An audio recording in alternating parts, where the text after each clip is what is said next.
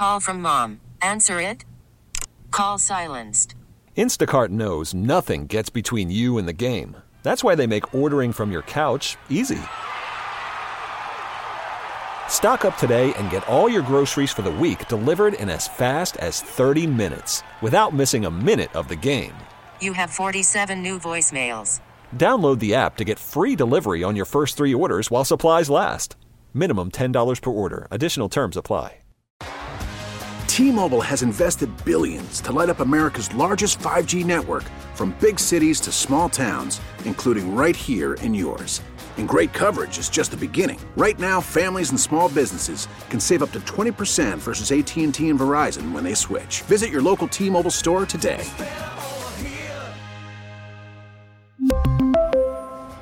Plan savings with 3 lines of T-Mobile Essentials versus comparable available plans. Plan features and taxes and fees may vary.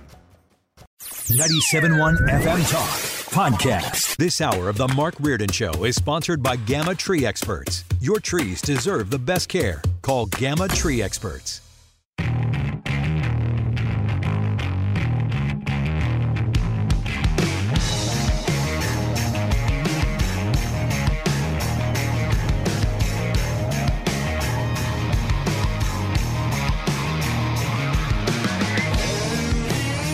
I have not talked about the Silicon Valley Bank and that whole story because we're saving the best or the worst, if you will, for last. Dave Simons, the host of Dollars and Cents on our sister station, KMOX, and a certified financial planner and senior vice president of investments at UBS Financial Services will have some thoughts on that. The president came out today and said, look, the banks are safe. Everything's fine. Don't worry. Nothing to see here. Today, thanks to the quick action of my administration over the past few days, Americans can have confidence that the banking system is safe.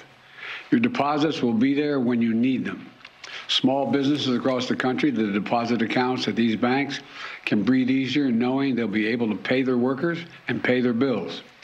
And their hardworking employees can breathe easier as well. I'm so confused by this bank collapse, and we're going to find out more from Dave. I did love this, though. This is let me just play this, and I'll explain why I loved it in a second here. During the Obama-Biden administration, we put in place tough requirements on banks like Silicon Valley Bank and Signature Bank. Do you remember what that was, that law that they passed, what it was called? Here, I think he refers to it. Including the Dodd-Frank law to make sure that the crisis we saw in 2008 would not happen again. So that's named after Chris Dodd and Barney Frank. Barney Frank was a very well-known gay, not that it's important, but he was outspoken and openly gay Massachusetts lawmaker, senator, and they named it after him. He was on the board of this bank. He's on the board of the failed bank, which I think is somewhat interesting. So we'll cover that. We have an audio cut of the day and a Battlehawks update with our friend Chris Smith also. Hey, Sue, what was the bottom line on Fred's marathon? Oh, yeah. Sue was doing heavy research here because we were talking to Fred who did he thought he was doing a 5K over the weekend and the St. Patrick's run, but he did a 5-mile run, not 3.2. Yeah, I mean, he was going all right, but his overall ranking, he came in 1,744th place. Out of how many? 1,778? No, 1912. That's pretty good for your first ride. I mean, out walking for 5 miles when you thought it was 3. That's pretty good. Yeah, I'd say. Well, that's great. But, boy, you were checking on Marie and her numbers from Las I'm looking Vegas. at all of you people. You get into this stuff, don't you? Yeah. Right, keep us posted on that. Last week, if you were watching the COVID origins hearing in Washington, D.C., you may have seen a familiar face sitting in the background. That's George Haruza, who ran for the Missouri Senate in my district.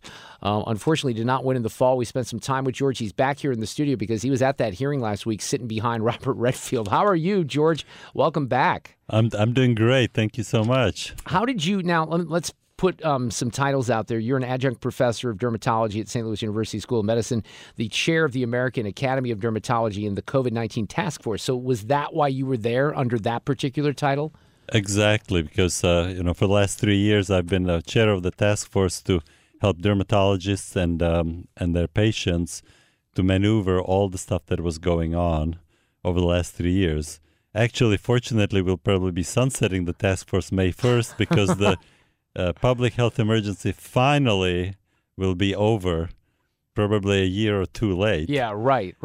But this was, I'm guessing, look, if I had an opportunity to go to a hearing like this, probably want to, nudge some people out. Was this something you really wanted to do? Well, I was invited by Representative Joyce. He's a congressman from Pennsylvania. He's a dermatologist. And he knew my interest in this area, and so he invited me to come. So I flew down on a Wednesday. I don't even know which day. It was sometime last week. I think it was Wednesday. Wednesday, yeah. Right. I've lost track. We did the show live at a church in Eureka at Most Sacred Heart on Friday, so I'm losing track of time and days as well. Well, look, one of the difficult things from last week, here you are behind the scenes and you're at this hearing. From my perspective, there was so much going on last week. Look, we have all our local crime stuff and the things happening here in St. Louis. And then you had the Twitter files hearing, you had the COVID hearings. So it was a little hard to cover it all just because so much was happening at once, if that makes sense. Oh, absolutely. There was a lot's happening. But the hearing I thought it was quite informative and certainly interesting. It's kind of seeing the political machinery in action. Oh yeah, I'm sure. But and we'll get to that here in a second. You're seated right behind Redfield, right? So how did the seating chart work? Well, it was very easy. I walked in, grabbed the seat. I grabbed a seat. I had no clue that I was. I mean, I did take the front row, but there was an empty seat, so I took it. And I actually had no idea that I'd be visible to the camera because the camera in the room, you just saw my legs. But it turned out that whatever camera C-SPAN used or Fox News or whatever, used, we could see you. Yeah, so then I was there probably for 4 hours. Yeah, people started pointing out to me that you were there, which is one of the reasons that we reached out. But I'm guessing, are you allowed to have your cell phone in that hearing room or not? Yes, okay, yes, so you're I'm allowed. guessing you're getting text messages, right? Because I was getting, people were sending me stuff. I said, like, well, how do you know that I'm here? Like, what's this all about? So, yeah, I mean, I even took some pictures because I noticed, they were taking pictures, so I took pictures, and I was texting with one of the congressmen as well. That's interesting. Well, what was your takeaway? Because obviously there are so many more questions than answers. This is a good way to get into this. I just thought about this. I saw something, George, in the, hang on to my question, okay? But I saw something in the New York Times today that I thought was very illustrative, if you will, because they had this thing where let's see if I can find it. They went back and forth and they got, here it is. I found it, which is unusual because the host sometimes loses things. This probably was in the Sunday paper, if I had to guess, just because of the topic. But we'll see. It's online. It says, what if the next pandemic happens tomorrow, right? So that's their question. Will we be ready, right? The next currently unknown virus that could cause a pandemic, disease X, may be different from COVID. So are we ready? But what I found interesting, and I'd like you to answer that in a second. What I found interesting is they asked 4 questions, okay? The first question, should schools close? The second question, should there be a mask mandate? The third question, should there be an international travel ban? The fourth question, if a safe and effective vaccine becomes available, should it be mandated? Here's what's interesting about this. In all 4 questions, they gave both sides. They gave some of them that said no and some of them that said yes. Wouldn't we, and this is where I'm going to back into the COVID hearings, because obviously that was focusing on the origins. I'll broaden it out just a little bit to what we did in the past couple of years. Wouldn't we have all been better off if we had more of a discussion like that to begin with, where even if someone was mentioning a lab leak theory, there was point counterpoint, because those opinions were out there, George, as you know, but they were shut down by social media, by people in government. It was by, the legacy media. I totally agree that the thing that I got out of it is that these things are actually very damaging to science overall, because what happened is you've got two theories, both plausible, yet for some reason people in authority and scientists in authority decide that one theory they're going to suppress and promote the other theory. There wasn't really that much evidence for either theory, yet they pushed that one side, and there was some of the reasoning behind why that happened came out in the hearing about that probably there is because we may have had some research that was being done funded by the U.S. right in the Wuhan lab. So there could it be that we actually funded research that led to the virus, which then kills millions of people? Right. So that was the one thing. For the Chinese, of course, they don't want to have anything to do with the Wuhan lab being the source, because that kind of gives them culpability as opposed to being just a random event from an animal source. So to me that, but what happens then because of that and a number of other things that you alluded to is that people now don't trust. No, there's no level of trust. Scientists. That's what's interesting about this question. I can actually summarize and cut to the chase. What if the next pandemic happens tomorrow? That was the question from the New York Times. It's going to be a complete blank show because there is no level of trust, and there shouldn't be based on some of the things. Now, you could go back, and I think let me play this. This is interesting. Okay, this is the governor of Michigan, right? No, that's Jennifer Granholm. She's a congresswoman. Hold on. Who's the stupid governor of Michigan? This is what happens. Gretchen Whitmer. Okay. Thank you, George. See, I got all this audio in here. I found this piece of audio today because you might remember, and she refers to it, she was keeping people from going to the Lowe's and buying like grass seed and stuff like that. Well, so she sort of chuckles about that now. There were moments where we, had to make some decisions that in retrospect don't make a lot of sense, right? If you went into the hardware store, you could go in the hardware store, but we didn't want people, all congregating around the gardening supplies. People said, oh, she's outlawed seeds. It was February in Michigan. No one was planting anyway. But that being said, some of those policies, I look back and think, that what maybe was a little more than we needed. Yeah, think a little more. And by the way, February, she's talking about February of 21. So she's not talking about the first few months when this was happening. This was into the second year after she had locked down kids and done some of these other things as well. But we made so many mistakes. And what I was going to say kind of going into this is you can kind of understand in March and April, maybe even a little bit of May, there was a lot of unknown. There were a lot of people dying, all of that. But it became pretty apparent where some of this was heading. And then we get to the vaccine portion of the equation, which really can't be trusted. Well, the challenge is, as you mentioned, it's the early on it was okay to do those things, but then they carried way beyond what was reasonable because we have now extensive data to show that the masks, the way they're used in real life, don't really do much. Unless you have an N95 mask, keep it on your face at all times, it doesn't help. Right. So that's the mask. The mask didn't work. So the 6 foot separation, also useless. Yet we spend all this effort. We have the lockdowns have so many unintended consequences: mental health, suicide, drug use, and of course kids being now losing a year or two of their life, which they may never get back again. Yeah, because there's so much that there's the intellectual aspect of that with schoolwork. There's also just the social aspect of I can't even imagine. I think some of us as adults took this for granted a little bit. You being a teenager and not being able to see your friends or go outside or go to playgrounds and stuff like that. We prevented people from doing that to go to beaches. It was just nuts when you think about it. Going back to the origins here, George Ruzza is with us, former candidate for the Missouri Senate, who was at the COVID origins hearing last week.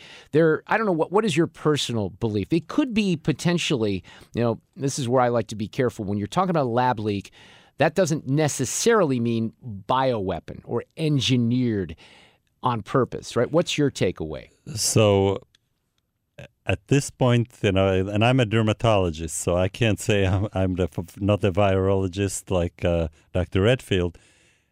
But it seems that there's a lot of evidence, it's called circumstantial, that this virus was brought in from a bat into the lab, where they manipulated the virus to do gain of function research, which is to make it either more infective or more lethal to humans, and then accidentally that the virus escaped from the lab. That lab has a long history of problems with safety issues. So to me, that is where I'm at. But certainly, either theory could be possible. But it just seems that that one seems to have. We seem to be going at more evidence to show that. That seems that way to me as well. By the way, I would love your opinion on Dr. Fauci overall, but here's what he said on the origins. I've kept an open mind throughout the entire process. A lab leak could be that someone was out in the wild maybe looking for different types of viruses in bats, got infected, went into a lab, and was being studied in the lab, and then it came out of the lab. But if that's the definition of a lab leak, Jim, then that still is a natural occurrence. And that's basically what you just said, George, to a certain extent, isn't it? Yes, even though the virus, it seems, at least some of the data that they talk about is cleavage plane, the furin cleavage plane, and CGG, the RNA sequences and so forth. It seems that those would not have occurred naturally, so they would have been inserted at the time in the lab, at some point in the lab. So there was some manipulation to the virus. What I find difficult is that there seems to be a lot of people are kind of forget what they were saying months and years ago.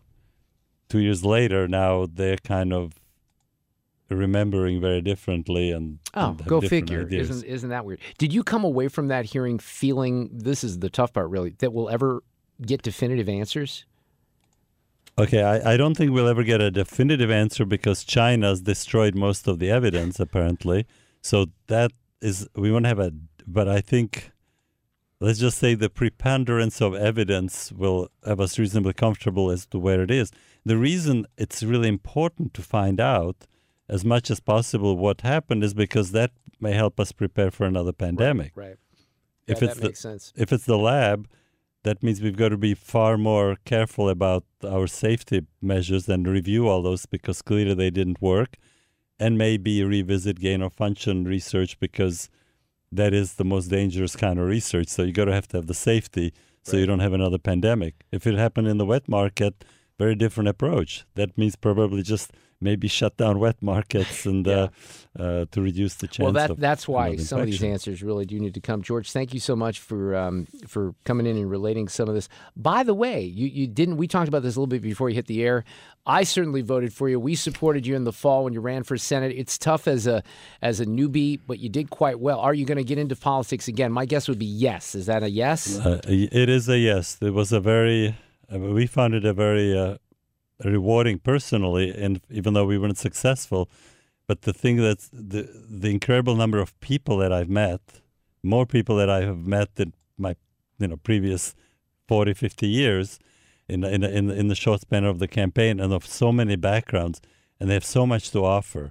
So I feel that participating in the process is really important. Anything that you are targeting right now? Yes, I'm looking at running for the State House. State House next year in 24. 24, awesome. Yes. George, we're fans. We love you. Thanks for coming in. Appreciate the insight on the COVID origins. We'll talk soon.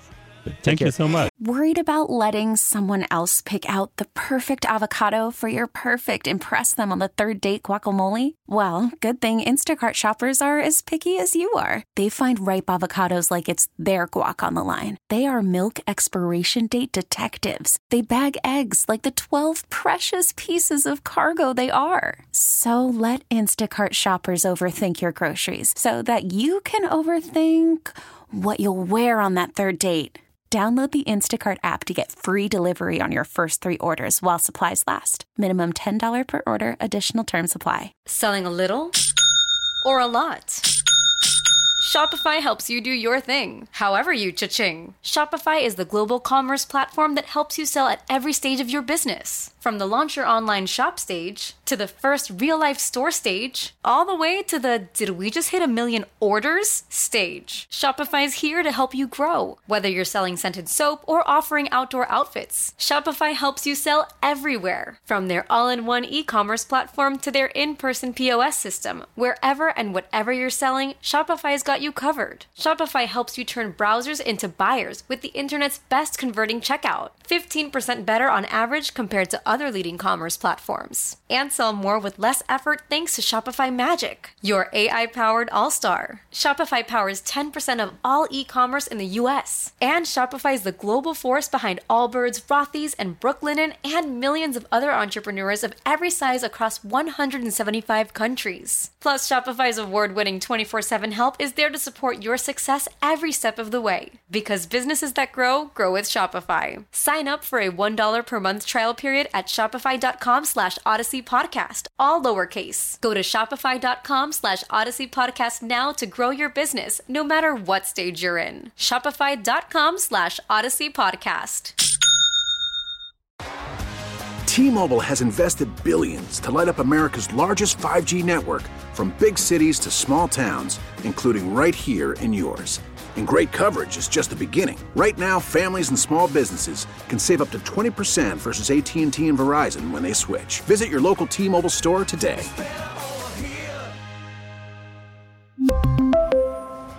Plan savings with 3 lines of T-Mobile Essentials versus comparable available plans. Plan features and taxes and fees may vary. Americans can rest assured that our banking system is safe.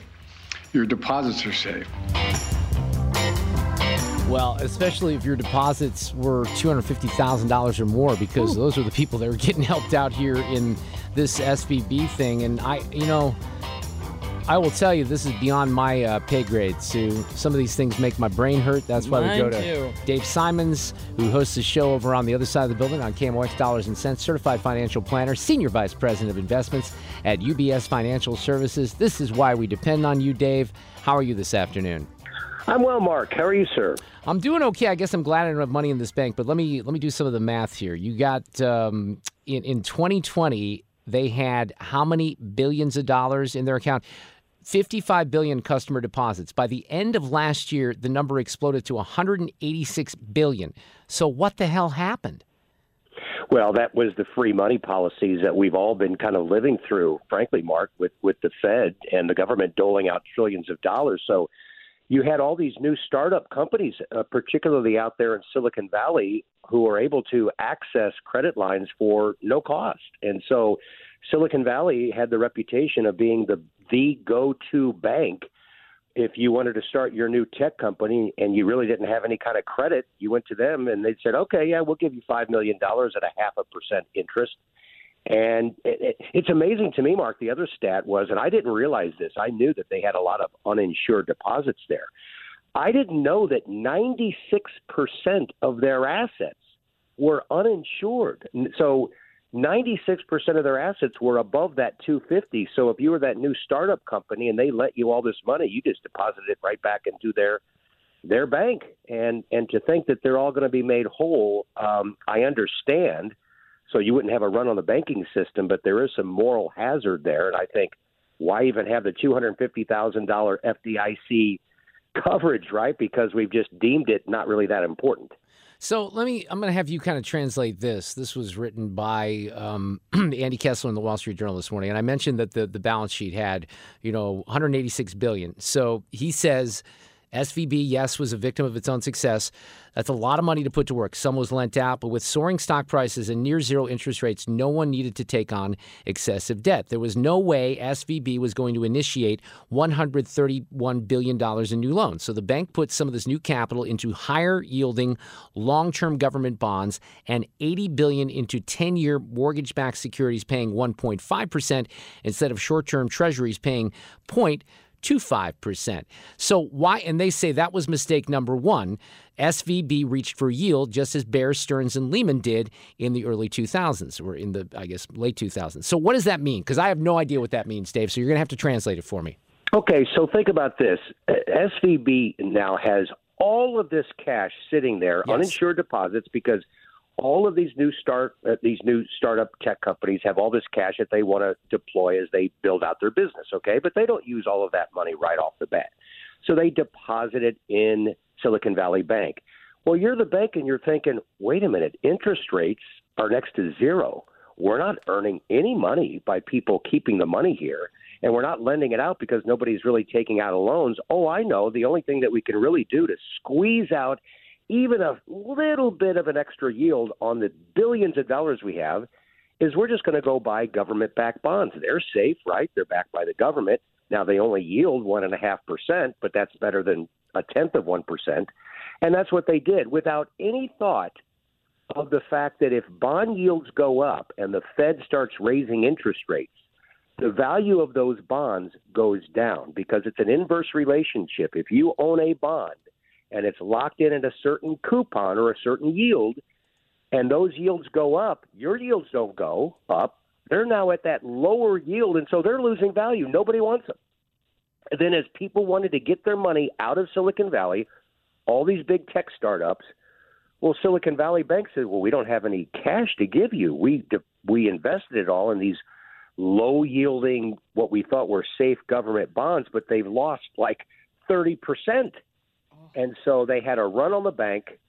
All of the investments that they had made were way down 20, 30, 35%, and that's why all of a sudden they didn't have the capital to meet the demand. So I want to get your reaction. This is what Charles Payne said on Fox earlier on some of the numbers here. This is an irresponsible, reckless bank, but let's be clear. The American public must know every account in this country is insured to $250,000. Every single account. This was not about bailing out small accounts, regular Americans. The mean bank account in this country is $41,000. You want to go by, so if you look at, for instance, the average bank account for someone without a high school diploma, $9,000.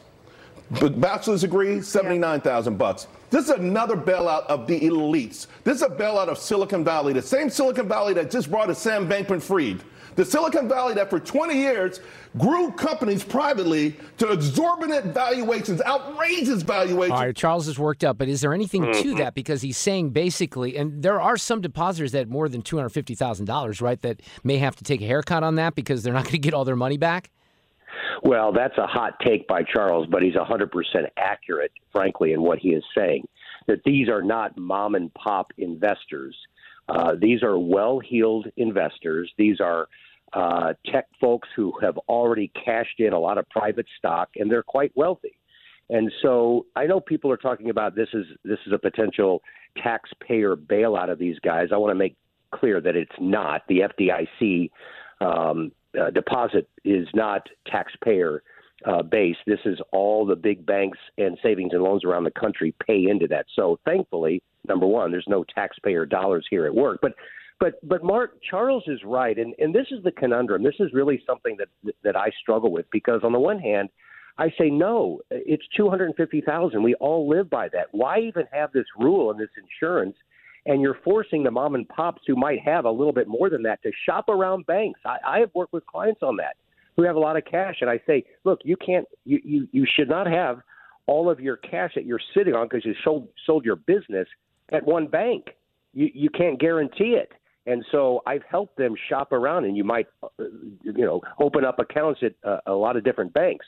Well, these guys with their millions say, we don't care, and we're going to put $10 million, and we think maybe we'll get bailed out, and they're right. So on the one hand, there's moral hazard. On the other, and where I would argue against Charles a little bit, is that what do you really want all of these companies to go under? Because the domino effect of letting Silicon Valley go under and not protecting all those deposits, you're talking about a great recession and then some. It would get really ugly. So once we get through this, we need to do something in Congress to, I think, strengthen this a little bit better. So let me get, the president said this, and there's some irony here as well. I'll point out in a second that I'm sure Dave knows. During the Obama-Biden administration, we put in place tough requirements on banks like Silicon Valley Bank and Signature Bank, including the Dodd-Frank law to make sure that the crisis we saw in 2008 would not happen again. Unfortunately, the last administration rolled back some of these requirements. I'm going to ask Congress and the banking regulators to strengthen the rules for banks to make it less likely this kind of bank failure would happen again. All right, so a couple of questions there. Was there a regulatory failure? All right, so that's one thing. And then the irony is that Barney Frank, who has his name on Dodd-Frank, former congressman from Massachusetts, was on the board of this particular bank. I love that, Dave. I know. Well, look, there are no heroes here. There are only culprits. So you've got politicians, you've got the Fed, you've got the Treasury, you've got the regulators, you've got management at Silicon Valley that had no risk control. So it was an epic, colossal failure on so many fronts. Now, one thing that President Biden is accurate on is the fact that when Dodd-Frank was passed, it was very, very draconian to a lot of regional banks, mid-sized banks. And what he's talking about is, hey, the Trump administration came in and they took away some of those restrictions that were placed on these mid-sized banks. Well, there was probably some reason for that because it was so costly for a lot of these smaller regional banks that were having to comply with the same rules at the big banks, the Bank of Americas and J.P. Morgan. So I really applauded the fact that they maybe pulled back some of these things. So I'm actually, Mark, parsing through a lot more of this to see really what was rolled back. And if nothing had been rolled back, would Silicon Valley have made it? I doubt it. This was poor management. There was nothing illegal here. Let's put it this way. This was just greed. This was hubris and bad management, and I don't know that any regulation would have prevented that. So here's an interesting nugget from Andy Kessler's article, Dave, and I don't. You can either comment on this or not. He talked about, well, okay, the question I just asked you, was there failure when it came to regulations? But he says this. Then there's this. In its proxy statement, SVB notes that besides 91% of their board being independent and 45% women, they also have 1 Black, 1 LGBTQ+, 2 veterans. And he says, I'm not saying that 12 white men would have avoided this mess, but the company might have been distracted by diversity demands. That's an interesting little nugget, isn't it? Yeah, I read his article, too. By the way, I just love Andy. I think he's a terrific writer, and I'm glad the Journal puts him in there a couple of times a week. You know, he's getting obviously into the whole business of the woke society that we find ourselves in now, and he's making an implication that perhaps their attention was not where it should have been.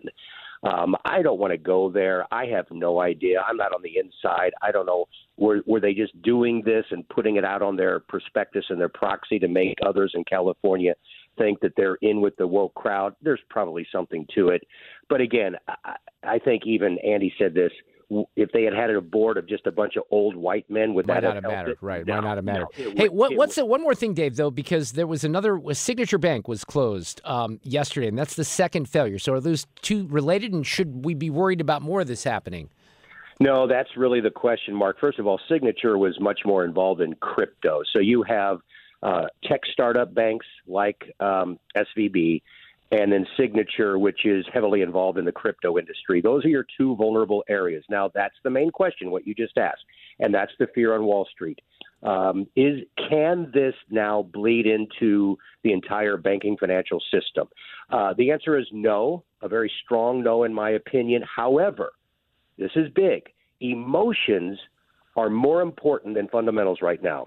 If people believe that this could happen, if they start having a run on banks, then black and white data doesn't matter. I don't think we're going to get there, but that's what I'm looking at, is what is the real temperature of the investing public and the banking public. At this point, I think we can keep this under wraps, but we're watching it. Yeah, we're watching, Mr. Potter and George Bailey is what we're watching right now.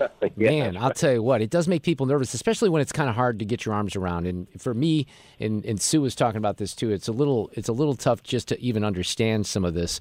And that's what makes it a little scary for the rest of us. Yeah, and I will, just a little plug here. I'm going to be over on the KMOX side tomorrow night from 8 to 10. I'm filling in for At Your Service. So I'm going to dig a lot deeper into this if anyone has an interest in kind of tuning in for more details. Thank you, Dave Simons, and we will tune in. Thank you. I appreciate it, Dave.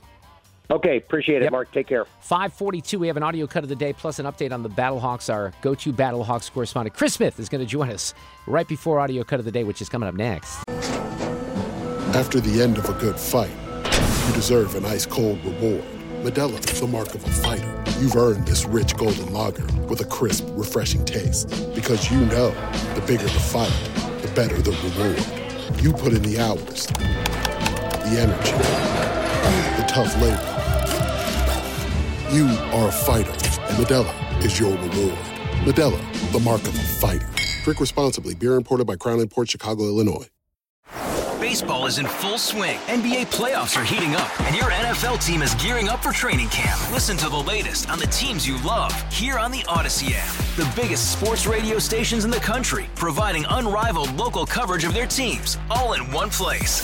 Exclusive interviews with players, coaches, and team executives, streaming live and always available on demand. Stay in the know with your favorite teams right here on the Odyssey app. Sue, perhaps not the best example of our extended daylight, but it's when we leave work and up to a little bit more than an hour after 6 o'clock, it'll seem like there's a little daylight out there. It's just cloudy and sort of gloomy today, and it's cold, isn't it? It's really cold. It's the wind. And I get to walk at Forest Park again tonight because of the time change. See, it's a positive for... Or you can not do that because it's too cold and just go home and wrap yourself up in a blanket. But I like to eat. So, okay, yeah. Well, I guess that's the reason, right? Hey, look at this yesterday, and the XFL tweeted this out. If this isn't a big FU and middle finger to Roger Goodell in the NFL, I don't know what he is. The Battlehawks brought football back to St. Louis in a big way. Attendance record 38,310, and they get the victory. Our correspondent for the Battlehawks, Chris Smith, Chris in the Country, as we know him, or as we knew him. He's with us this afternoon. It's his third attempt at doing a Battlehawks update. We've been coaching him along. How are you, Chris? Mark, how are you doing, brother? Stop making me laugh before I come on the air. We tried to get him into the game yesterday. We had a little bit of a kerfuffle. Well, there was a little bit of a. Chris and I spent how many between Saturday and Sunday? If I'm doing the math right, there were 48 hours. Right, we spent about 40 of those hours trying to figure out the app to get the tickets, and we didn't want to bother Brian Stull at the Battlehawks, but we'll do that. But anyway, what happened? Now I was watching golf, Chris. You were texting me, so I know you were. This was a barn burner at first. I tuned in. It was 3-3. Holy cow! Such offense, right? Well, you know what? We came out of the gate. We got a score on our first drive for the first time all season long. Maybe only 3 points, but we scored on the first drive. The offense is starting to click again. McCarron actually hit over 200 yards the first time. We almost had a 100-yard rusher and 100-yard receivers. So, yeah, the offense is starting to click. Our defense steamrolled them. Arlington Renegades, bye-bye. The Battlehawks, look out because the DC defenders are coming up next Saturday at 6 p.m. Let's sell the dome out this time. Let's get 40,000 instead of 30,000. Wouldn't that be amazing if they do get 40,000? Because coming off the victory, there would be a lot of excitement. So, when you've seen them now play 3 times, what's the weakness on this team? What do they have to watch out for? Well, the weakness that I've seen, which is getting better, is McCarron's hesitation and not being as aggressive as he should. Yesterday, he was aggressive. He only threw 1 pick, which it wasn't really his fault. It was a deflected pass. But you got to think about it this way. These guys have been practicing that long together. Defense is easier to pull together than an offense to get chemistry going with offensive players, and it's starting to click now. I mean, I think this is what I told you at the beginning. The Battlehawks and DC Defenders are going to be in the championship game. So this is our first. This could be a preview. Oh, wow! This could be a preview coming up this weekend. And then what about the atmosphere? I know that you unfortunately had to watch on TV, but I mean they were chanting Kroenke sucks and all kinds of stuff. 38,000 people going nuts in there yesterday. Yes, they were. I mean the decibel levels were off the charts. You know how they get out there with little decibel meters, but it was like deafening in there. Absolutely deaf. It was like I even saw Bob Weave yesterday by Hill, a running back. It was great when he scored a touchdown. Did it. Little Torrey Holt, Bob Weave. It was nice to see that in the dome again. And then, speaking of Torrey Holt, that's Ricky Prohl's kid that's playing for us, right? Yeah, I mean, he's getting all kinds. How good is he? He's pretty dang good, man. I'm surprised he hasn't made it like a Danny Amendola staple in the NFL, But, I mean, there's a lot of guys I think that we will see in the NFL next season. And I was actually texting yesterday that our running back Hill, that kid is good.